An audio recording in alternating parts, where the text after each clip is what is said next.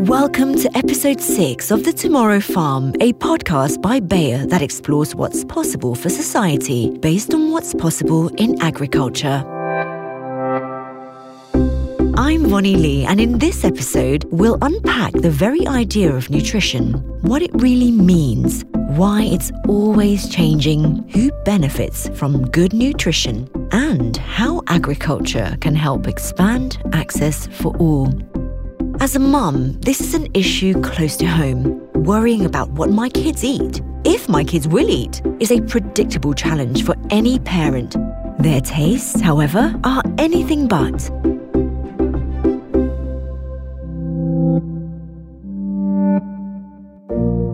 My name is Jill Castle, and I am a registered dietitian, and I specialize in pediatric nutrition. I've always loved food. I'm not really a great cook. I can cook, but I love the science of food. And I've always loved kids. I have 4 of my own. I love working with children. They really tell you what they think and feel. They really do. I told Jill that my own children are painfully, almost cruelly honest. I wondered, why is that? Could we delve into the whole kind of psyche and background of a child and how they see food? Why is it so hard to get my boy to eat an avocado, which for me tastes great, but to him it's like the devil's food? Where did that come from? Everybody is born with a genetic blueprint, and we have a genetic blueprint also for our taste preferences. We know that in addition to that, children have more taste buds than adults do, and those taste buds are more sensitive, particularly to the flavors of bitter and salt and sweet. Avocados might be the battle at my house, but I knew other parents were struggling to get their kids to eat different kind of greens. I asked Jill why vegetables in particular get such a bad rap. Children have more taste buds. The density of taste buds on their tongue is greater than that of adults. And so they are going to experience flavor more intensively. In vegetables and in some fruits, there is a chemical called PROP, P-R-O-P. What vegetables are really high in PROP? Broccoli, the typical green vegetables. The green, yeah. PROP is the bitter chemical in foods. And some children are very sensitive to that chemical, meaning that they find it repulsive. It's really offensive to them. Those kids are generally referred to as super tasters. About 25% of the population are considered super tasters. A note on PROP. Jill refers to PROP as the bitter compound found in vegetables. To be more precise, it is actually the chemical used to test for bitterness sensitivity. It is not found in vegetables. All right, carry on. So if you think about children, they have a tongue with more taste buds. So they're tasting everything. Bitter, umami, sweet, salty, fat. They're tasting all of those flavors more intensively than adults are. Yes, I'm getting kind of an understanding now that actually there's lots of elements why children eat the way they eat. It's to do with the environment, to do with the flavors that they're used to, and also how they're genetically predisposed. I wondered if there is any hope for us parents at all. If kids are hardwired to dislike veggies, how can we convince them to eat them? We want to show vegetables in a lot of different forms, from roasting them to bring out the sweetness, to showcasing them with dips, because kids love to dip, to shredding them into quick breads and pancakes and muffins. With respect to Jill, I don't have time to be sneaking vegetables into things I bake from scratch. Dips I can do, but better yet, is there a way to outsource this seemingly Herculean task? Can someone else make sure my kids are getting their greens? Here in the UK, the lunches kids eat during the school day are typically provided by the parents. In the US, I came to understand, it's a whole different world. Meet Tara DiClemente, the woman whose job is to figure out how to repackage and reinvent veggies so that picky school children will eat them. 350,000 picky school children, to be exact. I'm Tara DiClemente. I'm the manager of health promotion at Chicago Public Schools. So I'm here in lovely Chicago. And is this for the whole of Chicago or all of the schools within the city? Yeah, so this is all of Chicago Public Schools. We have 642 schools and about 350,000 students. As manager of health promotion, it's not only Tara's job to make sure the children in her district have access to nutritious foods, which is challenging enough. It's also her job to make sure they have access to food, period. So I've been with the district for 8 years. It started with me thinking, I'm going to make these the healthiest, best menus ever. But then you realize healthy means a lot of different things. So as much as we offer a lot of fresh and healthy varieties of food, they're still kids. So we still have pizza, chicken nuggets, cheeseburgers, all the things children love. But then what we really focus on is what are the sides we could offer there to offer different flavor profiles or just, of course, introduce fresh fruits and vegetables. So it's really a layering when we build a menu, starting with that core where we know student favorites, these are going to be on the menu, and then what local items are available. I thought back to my own childhood and my own school lunches. I assured Tara that there was no way this much planning went into what I ate on a weekly basis. I had to know, what are kids eating these days? We actually were just featured in Food Service Magazine. Some people dream of being a model on a front page of a magazine. We dream of being in School Food Service Magazine for a menu.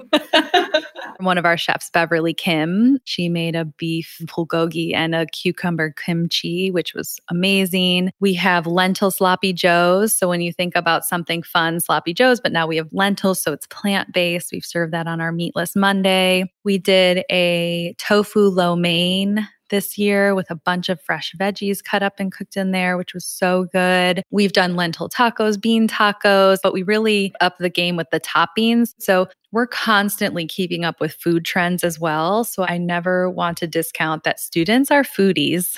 They are foodies. They want to know where everything's from, what's in it, what's it taste like. They're going to tell you how it could be better.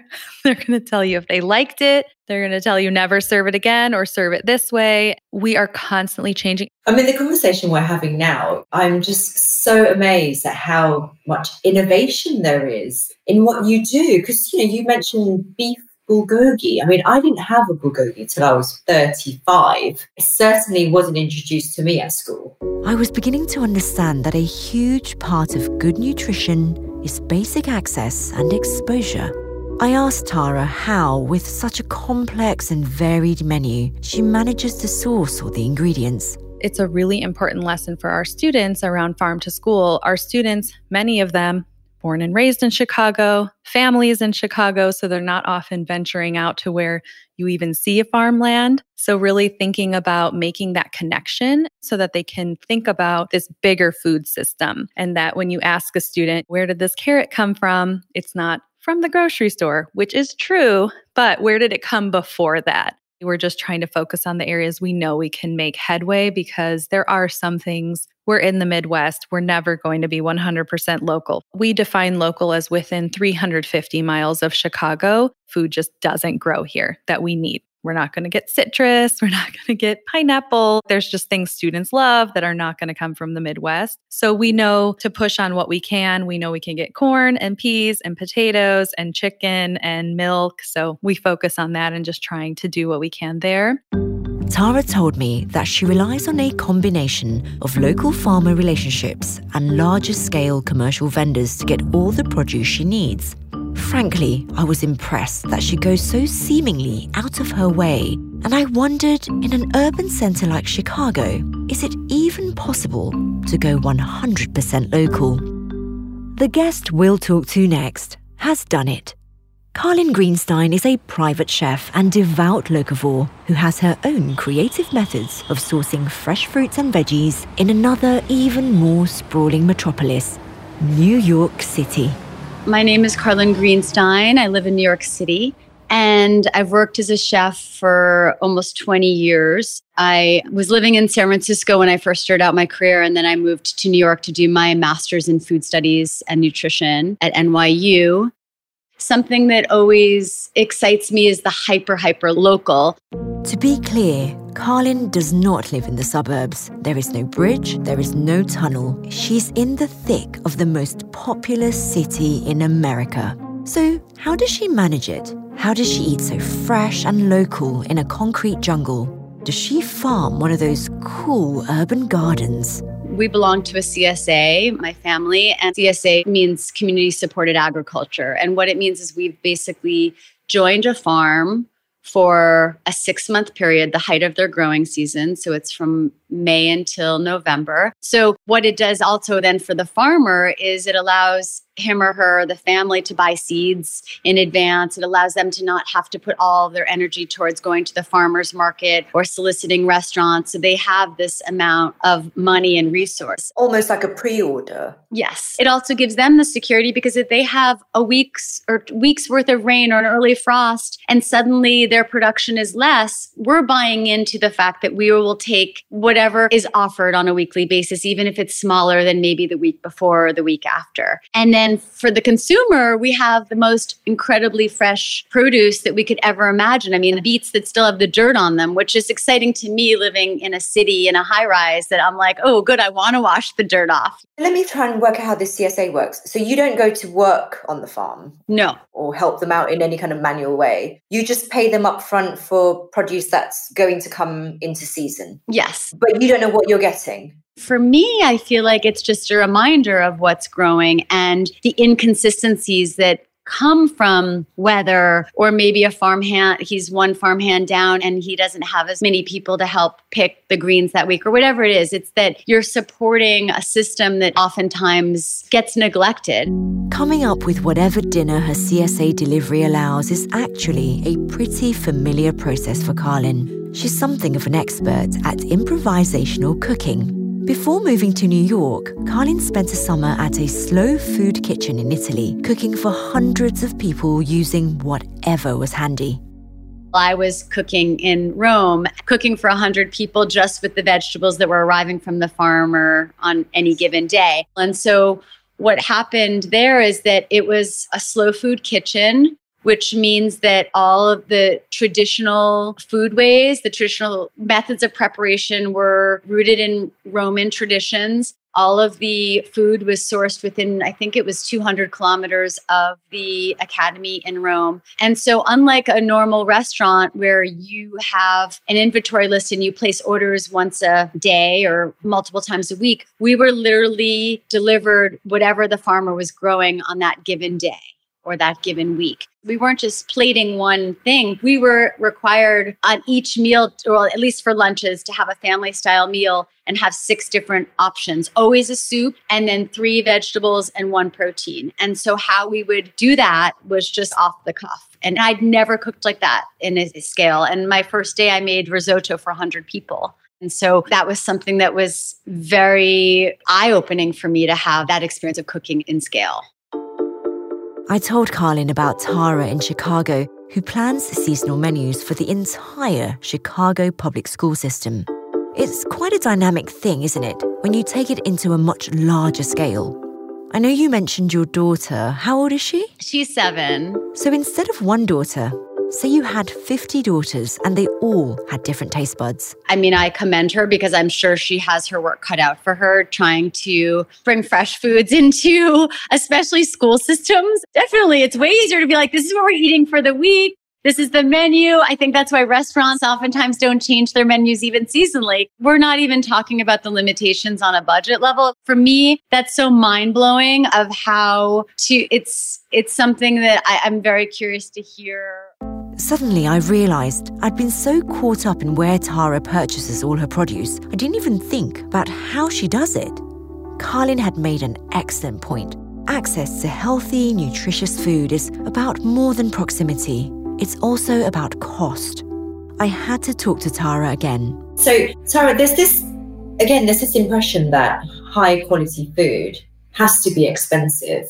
Could you talk a little bit about that? And, is it true? I personally, of course, find healthy eating to be affordable because I've made it my mission to shop at several different stores. Not everybody has time to do this. there's really this companion education needed with that mentality of cooking and budgeting and even how to grocery shop. Yes, it's important to learn about fiber and vitamins and minerals and all of that, but you also want to have children understand the food system and that it's a really big part of our environment. It's a really big part of how healthy or unhealthy our environment is, and vice versa. Farming is also very impacted by healthy or unhealthy our environment is. The focus of my book is actually on the global food system. I'm Dr. Uma Lele, and I'm President-elect of the International Association of Agricultural Economists. Okay, so a quick aside. Dr. Lele isn't just the president of the International Association of Agricultural Economists. Whew, that was a mouthful. She's also the first woman to earn a PhD in agricultural economics at Cornell, a former senior advisor at World Bank, and an advisor to former President Carter. As I got more and more interested in how different people get access to nutritious food, I wanted to talk to someone who could demystify how food is distributed around the world.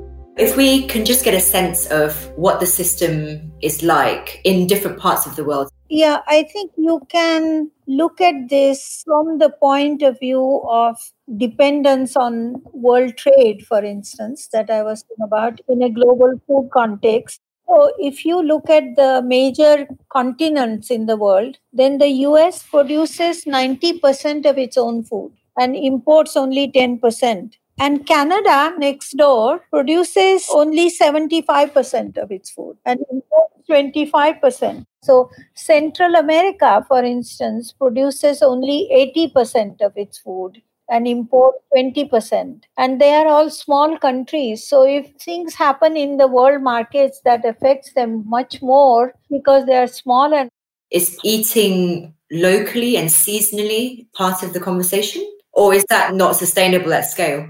Actually, one of the good things that has happened as a result of trade and globalization and growth of supermarkets is that now you can eat all kinds of foods that you couldn't in winter, for instance. Here, I remember as a graduate student, I used to eat iceberg lettuce and I was bored to tears of eating iceberg lettuce. Because it tastes of nothing, right? It doesn't taste of anything. Exactly. But now I don't have to because I can eat spinach and other things which are much more interesting throughout the year. So I think processing of vegetables and fruit has also improved their durability and reduced spoilage and made foods that were not available outside the season available to consumers, which is a good thing. So I want to make sure that in my talk, I also recognize the advantages of globalization because that makes foods available to people to which they didn't have access before. So the question is how to increase the good side of globalization and how to control the downside. The downside Dr. Lele mentions is that access is a two-edged sword. A free-flowing global food system doesn't only expand the availability of fresh fruits and vegetables, it also makes it easier to get stuff that's not as good for us. I review the history of nutrition and our understanding of it. I think what economists are calling the dietary transition, which is moving from cheap calories to more expensive calories as incomes increase. But not all of them are good calories for the body. In the 1970s, the primary concern was about calorie deficit because people were hungry and what was the best way to create more supply of food. What we are seeing now is what is called at least a double deficit. On the one hand, too many calories and of the wrong kind. So what is happening, and in my book, I outlined this, that the consumption of fats and sugar, etc., has increased a lot as income has increased. And also there are many other forms of dynamism taking place, which is that women are working outside as they did not before. And so they have less time to prepare food at home. And canned food and processed food is much more easily available. And the cost is much lower now in terms of per capita income compared to the 1970s, for instance. Pizza, for instance, among young people in the developing world, pizza and hot dogs and hamburgers have become a way to show that they've become westernized, they've become modern. So I don't know whether we can put the genie back in the bottle, but I think it's going to require a lot of information. I was beginning to realize that good nutrition is more complicated than I'd bargained for. So much goes into getting produce to our tables, whether it's from the local farmers market or from across the globe. But that's not the end of the story. Once we have healthy food available to us, we have to actually choose to eat it over something else. I remembered something Jill said. Fruit is fruit. Vegetables are vegetables. We need them for the nutrients. So how you decide to put them in your diet, whether you're going to your local farmer's market, whether you're buying canned versions in the grocery store, 10 for 10, it doesn't matter. So we've gotten from farm to plate. Now how do we get from plate to belly? There is a competition. We can only eat that much. So you have all the packaged food or starch and all the comfort food. My name is Martin Rübelt, and I'm the head of Global Consumer R&D in the Vegetable R&D organization. Martin works for Bayer Crop Science, researching why we like the things we do and what we might like in the future. So when you say research and development, for me, I'm thinking, what is there to research when it comes to vegetables and fruit? Aren't they perfect the way they are already? You're absolutely right. Vegetables have been grown and selected for over 10,000 years. But you can see when you look at the evolution of vegetables, they have changed, constantly changed and adapted. Our environment is changing. Right now, we have challenges with banana and with cacao and coffee, where there are diseases that put a lot of pressure on the production. And if the industry is not finding resistance genes and varieties to those diseases, there will be a drop in availability of those produce and therefore also a very high price increase going forward. I came to understand, talking to Martin, that there is a lot to consider when breeding a new fruit or vegetable variety. The farmer needs a good harvest and a resilient crop, but the consumer has their own demands when it comes to taste, appearance, and even smell. How do you strike the balance? We have to be careful that we don't jump on every trend, and we have to understand what is the underlying desire of a trend. So we do consumer preference studies worldwide in the entire world, and we try to understand what the consumer wants. We want to understand, can we model it? Can we understand? Can we predict the preference? We developed analytical assays for all the sensations, for sweetness, bitterness, for acidity, for different textures, it's crunchy, juiciness, everything. Now we can go and analyze a tomato and predict whether the consumer in the Netherlands or in Germany or in America would like it. Tomato, tomato. Isn't it just a different way of saying or eating the same thing? Martin says you'd be surprised. There are clear differences. So we see, for example, in the Netherlands, they like the tomato sweet. For example, the snacking tomato. The Germans like them sweet too, but they also like a little bit of acidity in the taste. And it could be even more obvious when you look in the Asian, in Japan, Korea, or China. They like pink tomatoes. We have not even heard about pink tomatoes, but here in the United States or in Europe, but that's what they like. They are looking for pink tomatoes and they are a little bit softer. Is it easier to produce something tastier or more nutritious? Or is that the most silly question you've ever heard? Because it just means completely different things. I think it's a very, very good question because it shows you the complexity of the two different aspects. I think it's easier to breed to increase nutritional value because that's something you can easily measure. Taste is more complicated. There are so many different attributes that play together and they have to be in harmony. It's like when you listen to a symphony, all the tones have to be in balance. If there is one person who plays the same instrument but too loud, the whole music piece is ruined. And so taste or flavor includes aroma is very difficult to breed for. So are you trying to make these vegetables and fruit even healthier in your work? or more nutritionally dense, I should say? There's a big movement of making fruits and vegetables more nutritionally dense. And I think that you can spend a lot of research money to, for example, improve the vitamin C content in tomato by, let's say, 10%. But on the other side, you can also perhaps improve the taste of the tomato or put it in a snacking size, making it more fun to eat and more mobile, that you can take it anywhere to eat it, more colorful, that kids are more attracted to it. And suddenly maybe you eat 2 tomatoes instead of 1 tomato, and you already doubled the nutritional intake of all the nutrients the tomato can offer, not just the vitamin C.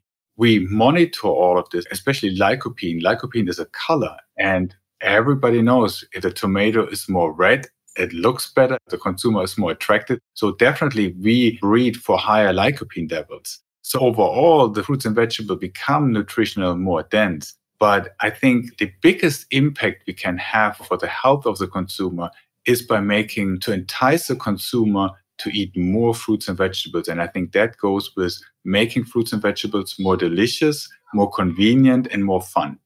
I also wanted to emphasize it's a balancing act. Tomatoes is very interesting. You can dial up the flavor of tomatoes, but then you reduce yield. So there has to be a balance for the grower and the consumer benefit. Then there's a whole other dimension to account for: transit and transportability. We hear a lot about farm to table without giving a lot of thought to the logistics of how something gets from one place to another. It turns out the genetics of a plant can actually make a difference, helping reduce food waste, even packaging. We also breed for, we call it that the fruit stays longer fresh in the field. That gives the farmer more leeway when to harvest the crop in the field. We have also melons that have a ripening indicator. So the farmer can just by looking at the color knows, okay, this one is ripe, I can harvest it. What about transportability, the firmness, the shelf life is very important. The other example where we try to reduce waste is we have snacking tomato varieties that are actually on the vine. And because they are on the vine, normally you have to package them because they go off the vine and then they follow around. But these varieties, they stick on the vine. So you could actually sell them loose on the vine, and all the packaging is saved. So that's a huge reduction in paper and plastic waste. I wondered how Martin managed to keep up with all this change in tastes, in trends, in sustainability expectations, in the demands of the market. What keeps him going, I asked, when every time you solve one thing, something else needs solving? We have a pepper, it's called Just Sweet. And it's so funny because I use a picture when I give presentations with my daughter, because people say kids don't like vegetables. I think it's a myth. It's not true. Kids don't like bad tasting vegetables, but they love vegetables. When I come home from the research farm and have tomatoes or peppers and give this to my kids, they indulge in them like these are M&Ms. They really love it. I really loved when you mentioned your daughter eating the vegetables like it's M&Ms. Would there, in your mind, ever be a time in history where children would treat vegetables like they are sweets? Yes. You do? I have no doubt that will happen. That we will have an opportunity to improve the flavor, that we have an opportunity to make them fun with different colors. It becomes just very normal that they have in their lunchbox in school, have their tomato. Then the slogan will be, a tomato a day keeps the doctor away. I have no doubt that this will happen. I really believe it. You can find episodes 1 through 5 of The Tomorrow Farm wherever you find your podcasts. And if you want an even richer experience with more detail that couldn't be squeezed into this episode, go to www.bayercropscience.com. Thanks to Jill Castle, Tara Di Clemente, Carlin Greenstein, and Drs. Uma Lele and Martin Rubelt for their time and expertise, and especially their passion. To our audio crew, thank you for finding ways to make us sound polished and professional, even during a pandemic. And thank you to everyone at Bayer who made this possible and let us run wild. Beth, Danielle, Chris, and most especially Julia. This has been Vonnie Lee on The Tomorrow Farm.